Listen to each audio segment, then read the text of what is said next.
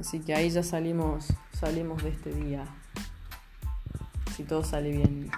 So we're going to trade tonight Australia inflation. Bueno, entonces, ¿cómo cierra la jornada? Un lío total. Eurodólar cierra vendedor en una zona de alto potencial de compra, así que sugiero no dejar nada pendiente, ¿sí? Porque activación por arriba de 1.10 es riesgoso y después se vuelve el precio. Activación venta debajo de 1.10 es riesgoso y después, así que acá en el medio no hacer nada. So euro dollar, like I said, is going to close for sellers. We do not have the confirmation to buy. No buy stop, no sell stop. If I see during the day that maybe the market is pulling up, and we see the 110.10 for example, then yes, that is a good entry for a buy transaction. If we don't see it, then forget about it. Let's continue tomorrow for the euro dollar. En la libra tenemos un sell stop, acá sí, no hay problema en dejarlo. El sell stop se encuentra en 1.20. Sí, en 1.29.80 con target 1.29.70 y eso es todo. Pound dollar, we do have a sell stop at 129.80 with a target 129.70. Quien tiene compra en euro y necesita cubrir, favor cubrirse en 29.90, no antes que eso. 0.990, perdón. So if you have a buy transaction on the euro, this is your hedge, 109.90. At this point, holding buy trades is okay. Dólar yen, consolidación, cerrando compra, pero está cerrando casi en los niveles de la apertura, así que no es que garantice que va a subir el precio. Dólar yen is not guaranteed that it's going to go up because it's closing very close to the opening price of the European market. So. Después, bueno, esperamos esta noche australiano, neozelandés. Muy probablemente hagamos venta, aunque hay alto potencial de compra, así que todo va a depender del dato de la inflación. So tonight we trade Australian and New Zealand, and at this point we have very high buy potential here, but we don't know. We have to wait for tonight. Y dólar CAD, pues es opcional quedarse con la compra, me parece un poco riesgoso, dado que dólar CAD en 31.70 va a revertir hasta la zona de 31 y más. Por arriba de 31.70 el comprador sigue pendiente en el mercado, con posibilidades que suba a 31.90 y 31.98. ¿Sí?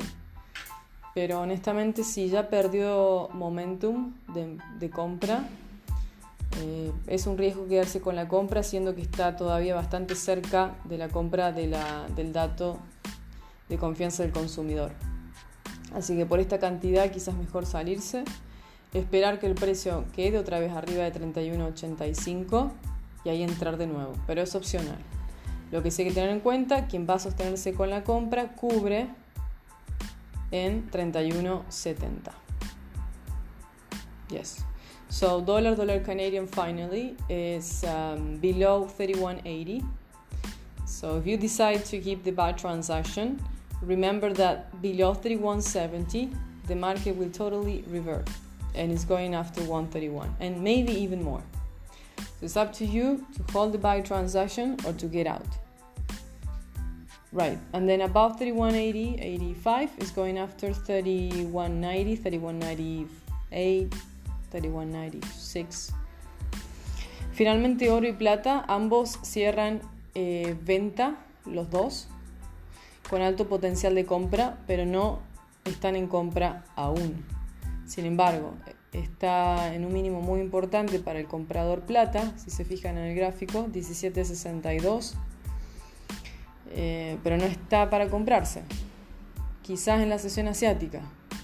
Y dejar venta en plata sería debajo de 17.60. Vamos a ver si es viable hacerlo. So I'm looking for a possible sell stop on silver, and that's going to happen below 16.70. So let's find out if that's possible or not. Acá Voy a agrandar el gráfico un poquito. Bien, se podría, sí, 17.58, de hecho es muy buena venta, hasta 17.50. Es todo eso. Octubre del año pasado operó exactamente así. No, el nivel que sostiene la compra en plata es 17.70. So, on this one, on silver, yes, we can work with a sell stop. We can totally work with a sell stop. Y el precio es 17.58. So that's 17.58. I'm going to place the take profit too, just in case, 17.50.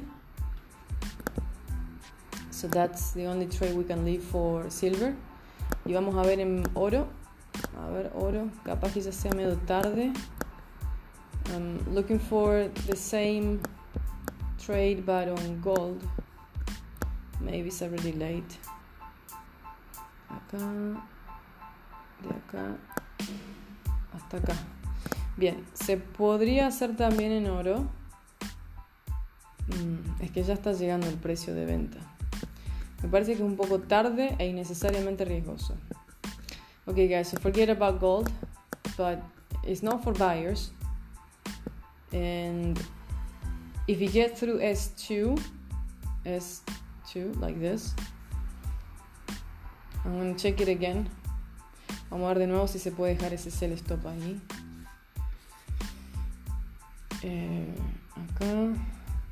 Acá. Ok, sí se puede. So I'm going to 15 minutes. Yeah, exactly. It's basically trading through the S2 towards the S3. Es que es más práctico dejarlo sell stop. Y esto sería en 15.68 si es que me deja, con 55 porque está muy cerca del precio. 1568.55. The take profit is 1563.51. I'm gonna place it to 51 is fine. Okay, so that's the trade for gold and this is the trade for silver. Ya está activo entonces la plata.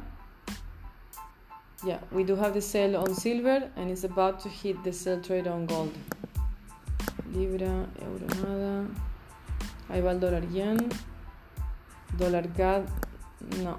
Dólar CAD is not going to happen. No se está sosteniendo ni cerca a compra. Bueno, vamos a estar monitoreando plata y oro. So I'm going to be looking at gold and silver. Plata, sí, completamente. Venta. Bueno, nos queda entonces solo la venta en plata. Voy a estar chequeando acá en el chat y voy a avisar si es que se activa la venta en libra y si es que se activa la venta en euro para quien tiene la compra. So